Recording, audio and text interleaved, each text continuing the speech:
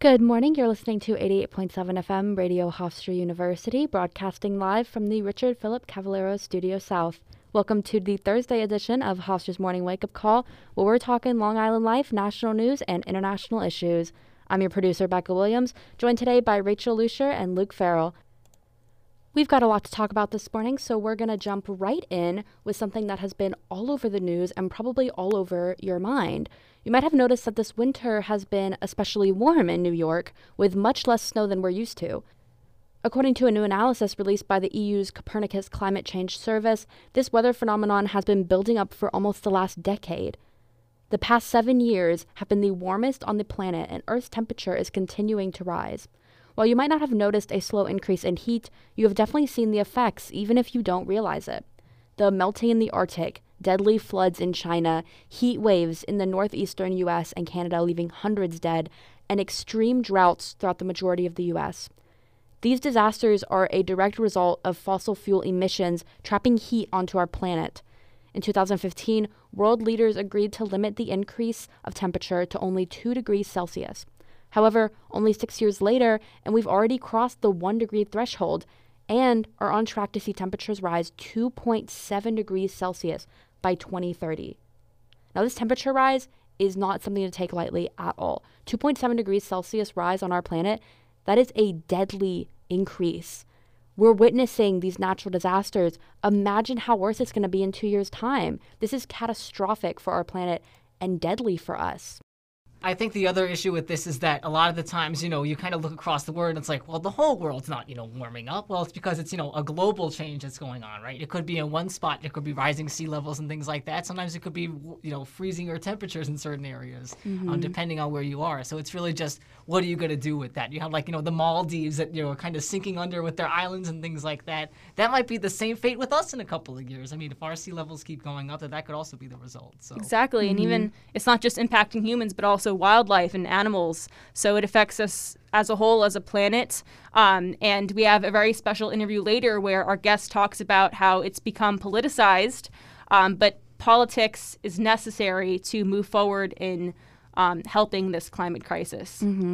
And even though we've been seeing all of these warnings and reports like this one from the EU regarding emissions, we still saw in 2021 businesses continuing to burn greenhouse gases. Actually, they went up from 2020. Emissions increased 6.2% in just 1 year, despite all of these warnings saying that, we basically have 8, I guess it's 2022 now, 8 years left of comfortably living. And this isn't even something that we can go back and reverse at this point. This is more of we have to try to maintain what we have right now. Right. There's no way to reverse and go back to what life was like pre greenhouse gas emissions. Like the best that we can do right now is try to maintain where we are right now and just kind of have to deal with the environmental effects that are going to come along with all the damage that we've done. I think in terms of businesses, they're more focused on the short-term effects of making money and making profits. I think that when it comes down to corporate America deciding between making profits in the short term compared to protecting the environment in the long term, most businesses will focus on the short-term effects of just making money. And it's sad that all of this has become commercialized and that climate change has been swept under the rug until it's too late. And I think one of the main issues with that is how do you change people's minds? When someone's so set in their ways on what they think, it's really hard to kind of turn them around. It's kind of like a really hard game of Operation where you have the smallest bit of tweezers and you're trying to get that thing out and the buzzer just keeps going and going off. There's really no way in changing that effect. But nevertheless, you have all these world leaders coming together for certain conferences. Paris Climate Accord, of course, being one of the latest ones. I think there was a CP20, I know that was in Copenhagen, I believe, if I remember correctly. I might have been wrong on that. But nevertheless, they had all the world leaders going around trying to hope that there's something to salvage out of this. But in the end, it really is going to take everyone, not necessarily just politicians, to make this happen. Yeah. Well. And then, I don't know about you guys, but I have sort of a crisis within myself of does anything that I do actually matter when it comes to climate change? Does one single person recycling, of course that adds up, but in the grand scheme of things, it's obviously these big businesses that are doing the majority of the damage. And then it comes down to us, and we personally feel all the guilt, each person specifically. But is there really much that we can do? What do you guys think? I was about to bring that up. I feel like as one singular person, it's hard to make a real difference. But I think us as journalists, we have the ability to bring listeners information from experts, and we have the ability to make a change in that sense. Yeah, definitely. Luke, what do you think? I think the other spot with that is that even though, we're one country as a whole as the United States, there's all the other countries out there in the world that might have different situations or different ideas on how to deal with the climate, who may not think that climate change is a real occurrence. So that could also be an issue. But I think, no matter what we put collectively together, I don't know if it necessarily is going to add up to much change, just depending on where we've already gone so far within what we've done. So yeah, very true. Something else that I was reading that I wanted to bring up was natural gases. So natural gases is what has been used in place of things like oil and coal because they're more environmentally friendly. But last year, we saw the natural gas prices rise up more than 180%, which caused people to use it less and start turning more towards coal for electricity and water heating in their house. So this also, we have to think about, people of lower income that are faced with these challenges of, using more environmentally friendly products and methods to heat their home and have electricity, which is something that everyone needs. They're faced with either that at a higher price point or something that is going to harm our environment but is more affordable to them. So we have to keep that in mind as well. Exactly. And isn't it really ironic how, companies push this whole, environment-friendly type of initiative to make money? Like, isn't that so ironic that they drive prices higher because it is marketing? They're going to get people to pay that price point because they think it's better for the environment. But the actual companies don't care, because if they did, they would make prices lower and more affordable. And even what you mentioned about coal, I believe coal is a non-renewable resource, if I remember from science class. I'm pretty sure. So that's not a good sign. Yeah, definitely not. Well, we have an expert coming on in just a couple minutes now. So we'll be right back. Make sure you stay tuned because you're definitely going to want to hear this. Go beyond the track with Music Biz Buzz. Welcome to Music Biz Buzz. Your source, your source for the latest in the music industry, straight from the pros. Start with the clap. You never know what's next for music and for broadcasting. Figure out what works, what doesn't work. Put in a full effort, give the best opportunity for the artist and the music to succeed. Katie Egan hosts Music Biz Buzz. New episodes Wednesdays at 4 p.m. on 88.7 FM. Radio Hofstra University. You're listening to the Hofstra Morning Wake Up Call on 88.7 FM, Radio Hofstra University. All thoughts and opinions stated here on Hofstra Morning Wake Up Call do not reflect the views of Hofstra University, 88.7 FM WRHU, as well as its management. All contrasting views can be sent to programming at WRHU.org or to 111 Hofstra University, Hempstead, New York, 11549. Your morning show team will be back right after these updates. All right, and we're back on Thursday Morning Wake Up Call. We have a very special guest coming on today, Dr. Karl Schleusner. He is the head of climate change science at Climate Analytics and group leader at Humboldt University in Berlin. And Rachel and Luke had the experience of being able to interview him across the waters. So guys, how did that go?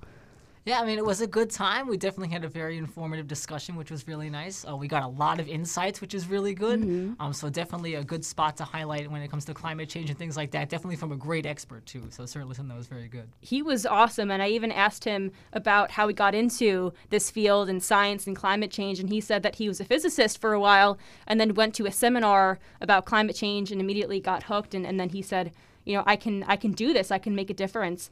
So I think that the points he brought to the table that he spoke with us about were very interesting. And even the ongoing debate in science research, my best friend is she's studying environmental engineering, and she goes to seminars where they discuss, is climate change attributed to humans only? Is it really all our fault? Or some people also say that it's inevitable and that we can't stop this and that it's not our fault. And Dr. Schleusner said that it's definitely attributed to humans and that we can make the problem better because we caused it. He did bring a lot of optimism in this interview, so I'm looking forward to hearing this again and just bringing his insight to Long Island. Yeah, that's great. Optimism is really what we need right now, especially with such a dark topic. So without Hello, everybody, and welcome back to the Hofstra Morning Wake-Up Call. We're here today with Dr. Carl Schlossner. He's the head of climate science and climate analytics and the group leader at Humboldt University, Berlin. Thank you for joining us today. Hope you're doing well. Yeah, pleasure to be here. Good morning. So you do a lot of research in general about climate and things like that. Do you just want to go over an overview of your research and what you do in your profession? Yeah, I'm doing a broad engagement on different topics in climate science. It's a very broad and interdisciplinary question. We are looking at how we are already changing our planet today, what evidence we can find in that regard. And, the climate crisis is something that's very much upon us today. It's nothing that's going to happen in the far distant future. You'll see its signs all over the globe, and we see it ever more clearly emerging. Indeed, the scientific community is increasingly more certain that we are probably currently already experiencing the hottest period in probably more than 100,000 years of sustained warming. And we can see the effects everywhere. We can see increased extreme events like heat waves and like wildfires, extreme precipitation and flooding, more intense tropical cyclones, but also, more gradual changes like ever-changing seasons, melting glaciers, melting ice sheets, changes in ocean circulation and other things.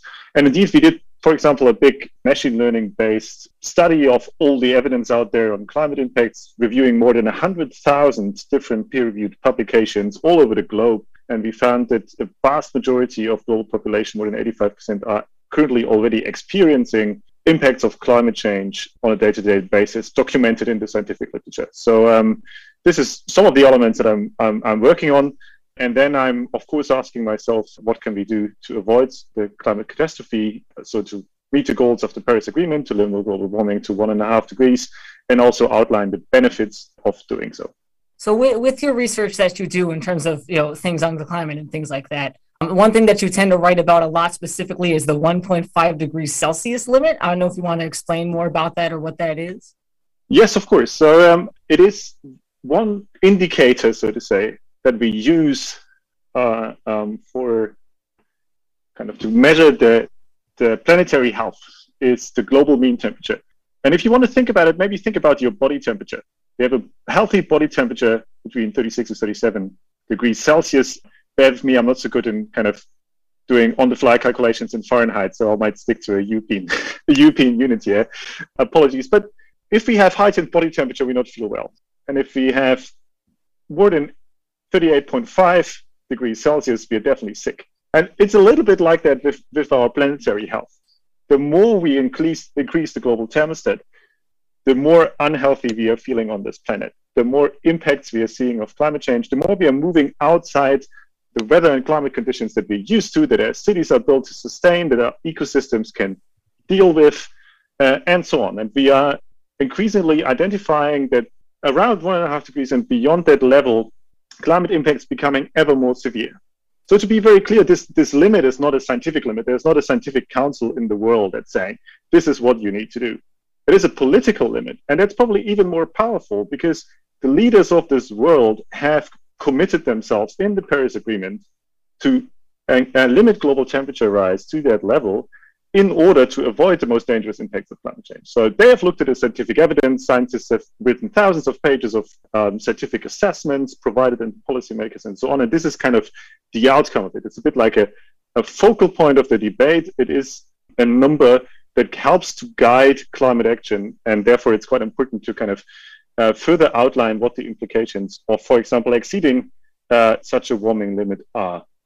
And you mentioned politics, how this has become a political issue. Do you think that our politicians in our world are taking this issue as seriously as they should? And do you think that politics belong in science and climate change? If we want to solve this global climate crisis, it can only be a political solution. So the answer to your second question is absolutely yes, only with a political solution and a political global solution. So really a solution that brings everyone on board and bridges also political gaps between countries that may have frictions for other reasons, can we be successful to tackle the climate crisis. So I think it's and there is not just one kind of politician, right?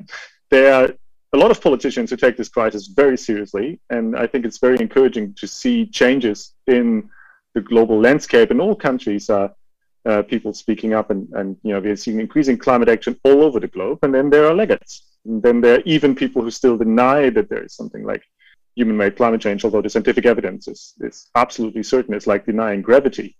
So there is not a black and white picture, and I think there's a lot of dynamic in the political sphere.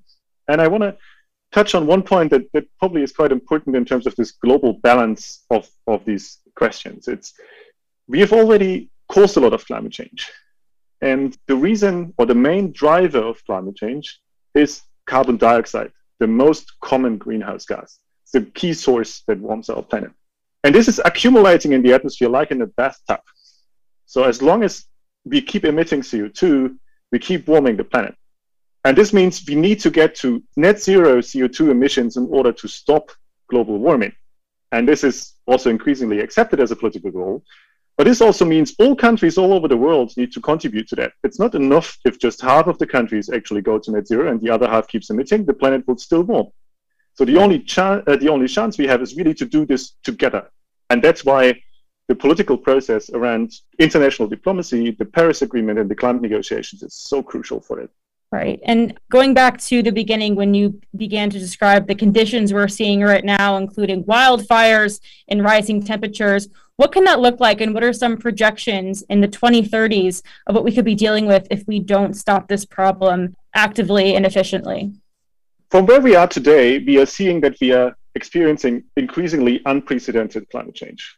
So we had a heat wave in the northwestern US and Canada that scientists are certain wouldn't have happened without human-made climate change. And to give you an idea, so this is a rare event today. So this is still something that wouldn't occur too frequently, thank God.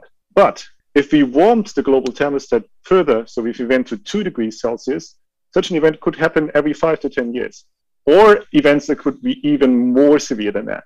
So we will, our planet is a slowly responding system. So we will, even if we start all action now to get us on a trajectory towards limiting warming to 1.5 degrees, climate change would still get worse. It will get worse until we reach net zero emissions, which would be at kind of the best estimates that we have scientifically around mid-century. So climate impacts would still intensify over the next decades. However, the intensification would slow down. It would get slower and slower. And at the point where we kind of bring global warming to a halt, most climate impacts, not all, would also currently move to a new kind of stable climate. And that's a choice we have, really. We can solve climate change within 1 generation on the realm of the Paris Agreement, or we can have to deal with climate change for centuries to come. Because if we fail to do so, impacts will ever more intensify, and warming will continue probably throughout this whole century and beyond, leaving a planet very different than what we know today to our grandchildren and beyond. So one big thing that you like to prioritize is, of course, your basis in your academic research that you do. So what would you say is a really big key in having importance of research in academia for your topic, as well as how can governments benefit that research as well? Well, I think there are different entry points. So I think it is important for governments and for the global public to understand what we're dealing with when we're dealing with the climate crisis, and what the consequences of inaction or insufficient action are. And the climate crisis is a crisis where going in the right direction but too slow is also wrong. Like doing nothing is, of course, kind of heading towards a catastrophe, but doing too little also doesn't help. We really need, we're dealing with the laws of physics, and they are not negotiable. So there's no middle ground towards getting to zero emissions. What is also equally important is, of course, to try and support finding solutions in terms of reducing emissions, illustrating how the global transformation can look like, and also what the co-benefits are for wider sustainable development. But then at the same time also kind of supporting communities, policymakers, municipalities across all levels in terms of their actions to adapt to climate change. Because it's not an option to just sit out and try to sit through the storm. We also need to change our lives, and we need to protect ourselves against the impacts that are upon us. And we need to change the way our cities are constructed. We need to really transform our societies into a climate resilient society going forward. And this also requires a lot of science and a lot of dialogue with society. And I'm quite excited about this. I find it extremely interesting to kind of engage with actors from all different levels, from youth activists to local municipality policymakers to the global level, and understand their perspectives on the problem and how climate change is interacting with the things they are dealing with, and how my science can support them in hopefully, striving for a better climate resilient future for all of us. That's a great point when you talk about not just sitting through the storm, but actually taking action. And finally, bringing this issue back to Long Island, thinking about the geography and the features we have here. How will climate change and issues you've been talking about impact people on Long Island? And what is something you wish people would know about climate change in general? Well, one thing that comes to mind immediately is, of course, the issue of sea level rise. It's not the only one, but it is one that's very pertinent. And there is something that is an aspect, that we probably not talk about enough in terms of our standing and how we're changing global coastlines. You can never really know what kind of stays in human history from your generation. But what we know for sure is that our climate legacy will be felt at the global coastline for centuries to come. So sea level rise, because of the slow processes of the ocean and the big ice sheets in Greenland and Antarctica, will continue to rise for centuries, if not millennia, even after our emissions have long ceased. We've done a study just to illustrate that, for example, and every 5 years in delay of climate action now, well, not 2020, but 2025, not 2025, but 2030, and so on, would in 2300, so that's, far away, but it's a very steady process, lead to about 20 centimeters of global sea level rise. That doesn't sound much, but it's as much as we have had over the last 250 years. And it's a commitment, it's a legacy.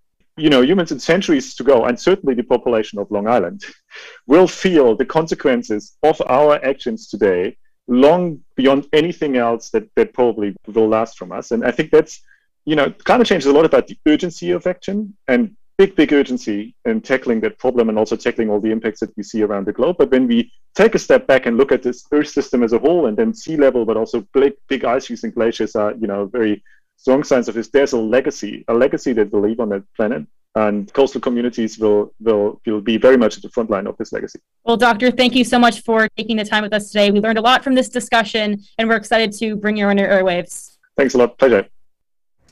Thank you again to Dr. Schleusner for that wonderful perspective on climate change.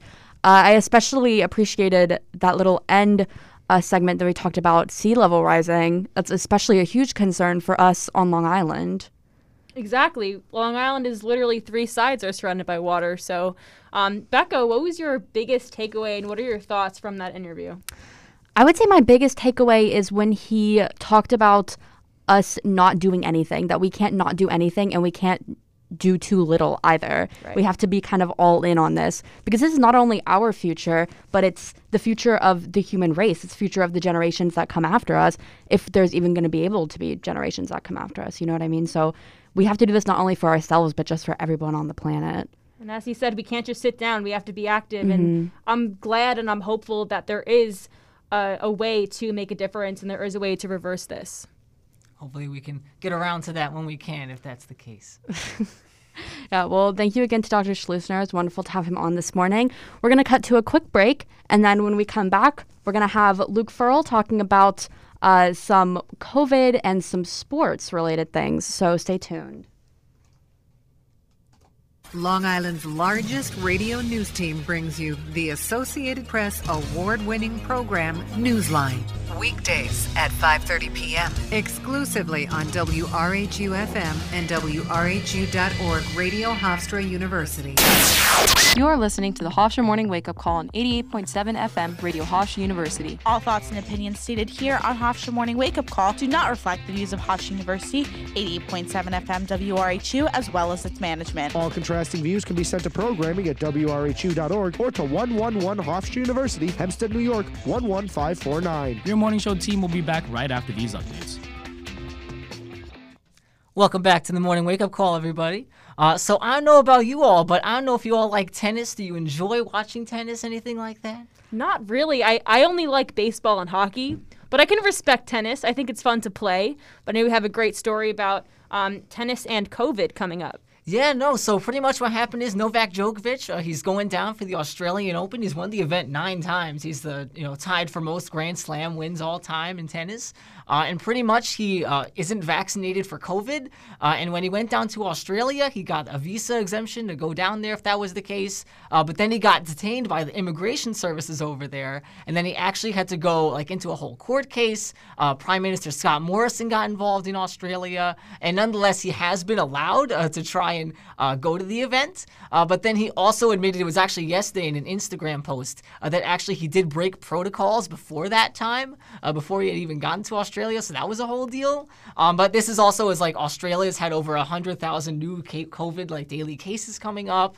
Scott Morrison's facing a re-election campaign in May. So there's a whole bunch of things going on in particular with this story. But I guess for your thoughts and whatnot, what do athletes or anybody in a public position or things like that, what do they really, I guess, have an influence on in the world as well? But in particular, I guess, with COVID, if that's the sense. Well, a lot of people look up to, especially sports players in the media, even small children. I know when I was little and my brothers were little, there were a lot of football players that they looked up to in the media. And I mean, maybe he doesn't want this sort of power, but at this point, he just has to kind of accept that he has that, and he has to set an example for other people. You know what I mean? So, I mean, I think this is a little shocking that this even happened, to be honest. I think Luke posed a great question in terms of the influence, and Becky, you kind of elaborated on that. But, an athlete can not get vaccinated, and that kind of encourages his fans to also not get vaccinated. And I think that's especially dangerous. But on the flip side, if somebody is vaccinated and they do, tweet about it or kind of encourage other people to get the vaccine, I think that's a very, very positive step. And I think sometimes the problem with a lot of athletes is all this idol worship that they seem to get. It's almost like they're godlike in a sense. They can't do no wrong no matter what they do to their fans. Exactly. But nonetheless, I think that's certainly an issue that we probably have not only in our culture but across the world like that. And that hopefully we can bring about better, worship of people that actually can do good within society rather than, you swing a tennis racket or you swing a golf club and now you're going to be someone that I can really look up to with that. Exactly. It's all this drama comes from athletes who are the best. This happens in our country too, especially with Kyrie Irving, which I'll talk about later, but it seems like these really pretentious athletes make this decision to not get vaccinated, even though the rest of the league gets vaccinated, everyone else complies with the vaccine. But all this drama comes from the people that think that they are the head of their sport. Mm-hmm. And the people, like the Australian government in this situation, or, the team manager, I don't really know things about sports, but whoever is in charge of this, they have to kind of set an example. Right. You can't just let one player slide with it, because then what's to stop all of the players from doing the same? If you're going to have this rule that says, get vaccinated, then you can't just let one person not get it and still let them have all of the same things that the other players are getting. They're talking about, is he going to get to play in the Open or not?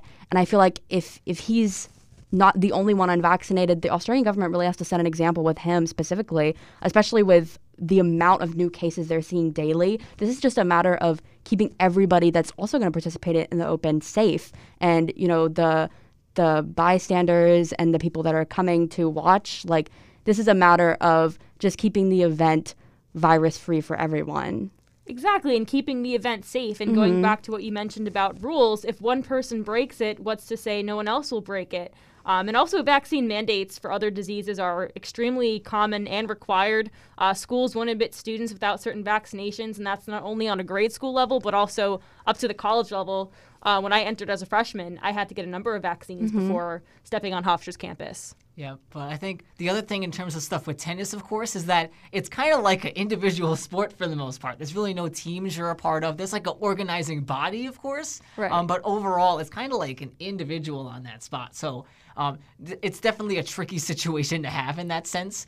Certainly he should be vaccinated if I was to think. But nevertheless, he himself is being like, well, he's against vaccines and things like that, so he chooses not to get them. But even the Serbian prime minister's like, he will comply if necessary to the Australian government if he needs for any protocol that were to be in place. So definitely even government officials getting involved in these sports and political combination of tussles and whatnot is definitely interesting to see. But Rachel, you were going to talk about the nets and whatnot. Was that also... And that's a good point. One thing about that, though, tennis is a very individual sport, but in terms of travel, it's so messy because the risk is really high with that. And we've seen that here in our country in terms of sports teams being plagued with COVID. But going back to Kyrie Irving, he is an unvaccinated athlete, just like Original Story, and he cannot play in New York City because of our rules regarding indoor venues and stadiums to be vaccinated. So right now he's playing on the road for the Nets, but there is a way he can rejoin the team full time. If the Brooklyn Nets decide to pay $5,000 per home game, he'll be allowed to play because of the New York City mandate and the fines that go along with it. So the Nets originally were really hoping he would eventually crack under pressure and get vaccinated, but he's still not giving in. So right now, the Nets are in a tough spot of having him as a part-time player. He's one of the superstars on the Nets, one of the main 3 athletes they have on that team, and he's being stubborn and not being a team player by not getting vaccinated. So we'll see if the Nets move to actually paying the fine to accommodate Kyrie Irving. Mm-hmm. Yeah, well, speaking of vaccinations, Rachel's got something to say about Pfizer CEO and a new possible Omicron vaccine. So we're going to talk about that in just a couple minutes. Hofstra's Morning Wake-Up Call. Morning Wake-Up Call. You're listening to the Hofstra Morning Wake-Up Call on 88.7 FM, Radio Hofstra University. All thoughts and opinions stated here on Hofstra Morning Wake-Up Call do not reflect the views of Hofstra University, 88.7 FM WRHU, as well as its management. All contrasting views can be sent to programming at WRHU.org or to 111 Hofstra University, Hempstead, New York, 11549. Your morning show team will be back right after these updates. Welcome back to Hofstra's Morning Wake-Up Call. We're back continuing our conversation about coronavirus and about the Omicron variant. So the CEO of Pfizer says that there might be a vaccine actually targeting the Omicron variant coming soon, as we've seen the spike, especially in the past month or so, of Omicron plaguing everything. The symptoms are not as severe, but it seems like everyone's getting COVID. We've seen it with our own circles of people we know in our own community, and it's becoming more and more common, but it's becoming more and more of a problem. So Pfizer in particular is looking to target the Omicron variant with a vaccine. It's expected in March. The goal is preventing infection from COVID, and Moderna is actually looking to do the same, releasing their own Omicron vaccine in the fall if necessary. But recent studies have shown that the current vaccines are not as effective in preventing infection. As we've seen last year, breakthrough infections were very uncommon, very rare in terms of the Delta variant, but now we've seen many people who have the first and second dose get COVID still. And even according to a study from the UK Health Security Agency, the Pfizer and Moderna vaccines are only about 10% effective at preventing symptomatic infection from Omicron about 4 months or 20 weeks after the second dose.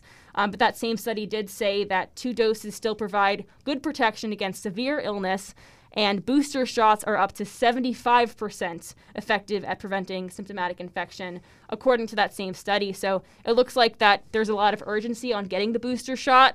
But in terms of actually targeting the Omicron variant, the peak is starting to decline. We're kind of looking at signs that show that this may be over soon, or at least the wave from Omicron.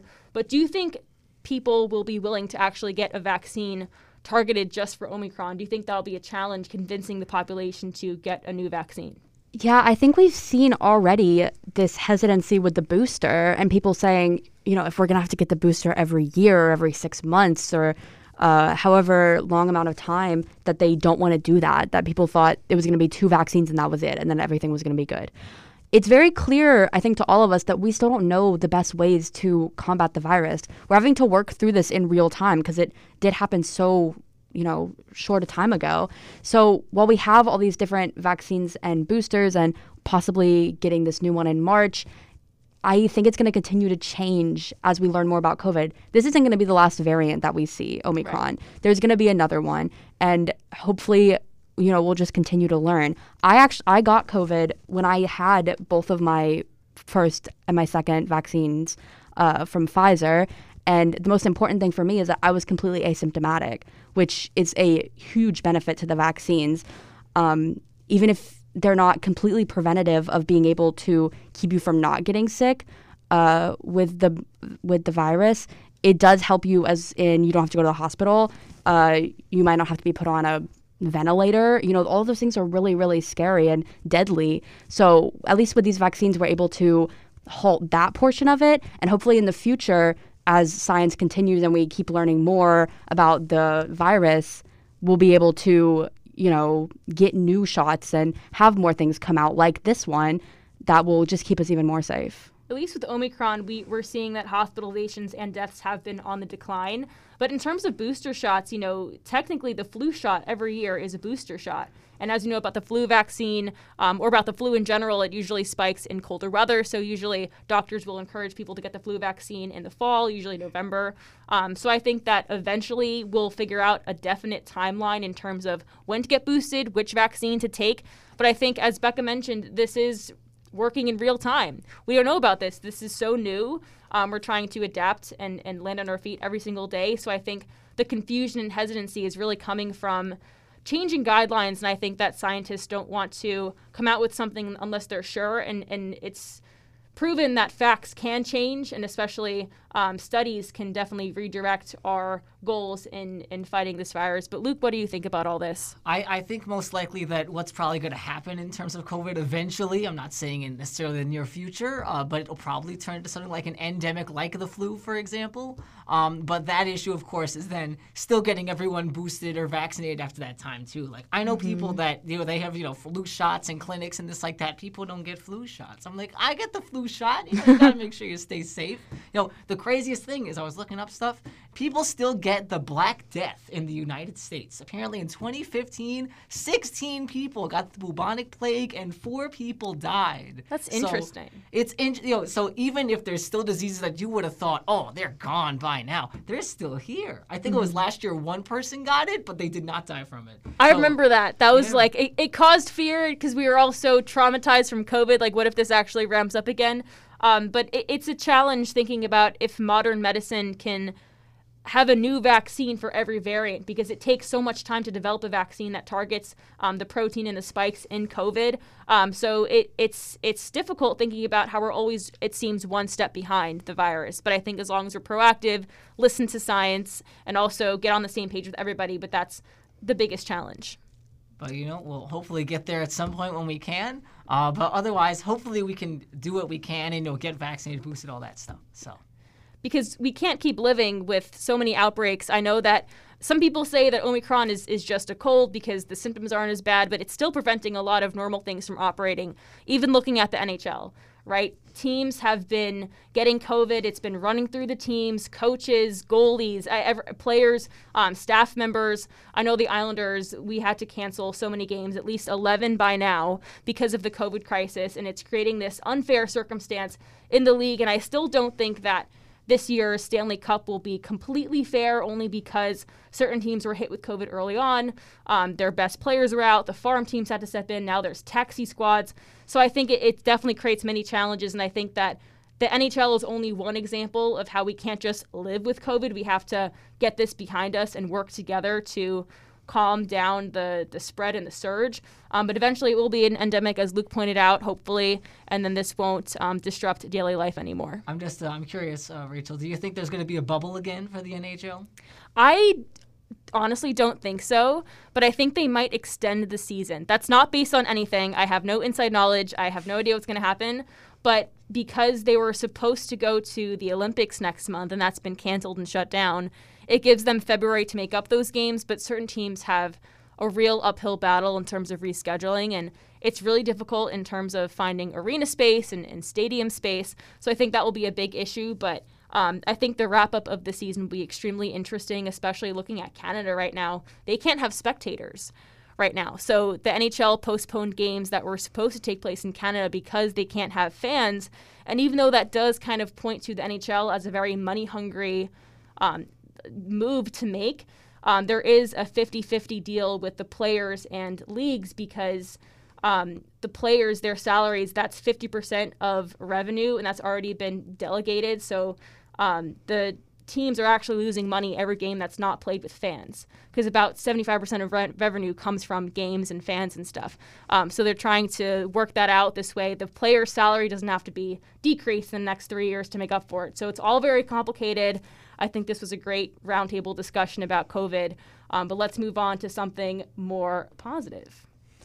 Yeah, Rachel, you have a kind of a funny story for us that I know I was giggling at when I saw it on there. Alpacas escaping in California. What is up with that? Yeah, so even though here on Long Island we don't get to see alpacas very often, in California 2 alpacas escaped enclosure, and they went on a whole 2-hour adventure in the Bay Area. So last weekend, 2 alpacas in Oakland took an adventure away from their home, away from their owner. Their names are Boogie and Woogie. Isn't that interesting, guys? That's really cute. Their father and son, they went through parks, an underpass. They wandered around a neighborhood, everything. There's a viral video that shows the 2 alpacas roaming on the streets in front of cars, stopping traffic. Oh my gosh. And the owner is very thankful for their safety and that they returned home safely. And neighbors worked together to collect both alpacas, and they pretty much went on this massive hunt to get both alpacas and bring them home. This is crazy. Imagine, Luke, Becca, imagine if you saw an alpaca walking across campus. What would your thoughts be on that? I don't think I've ever seen an alpaca in real life, like so close to me. Not even at like a zoo or anything. They're tall. Yeah, I think I would be scared, honestly, if I saw it in my car.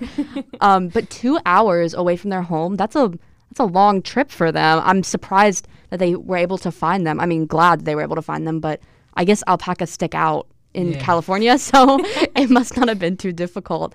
But Boogie and Woogie, that's so cute. And I'm glad they're home safe, back with their owner. With Boogie and Woogie reminds me of the Boogie Woogie Bugle Boy by the Andrews Sisters. I don't know if you remember that song. He's the Boogie Woogie Bugle Boy, Company B. You know, like that kind of song. But no, I mean, it's definitely a very interesting thing to have. Apparently, I was reading that, like, the owner was like, oh, you know, Boogie's looking for a mate, you know. He likes long walks in the pasture, never looks on his phone.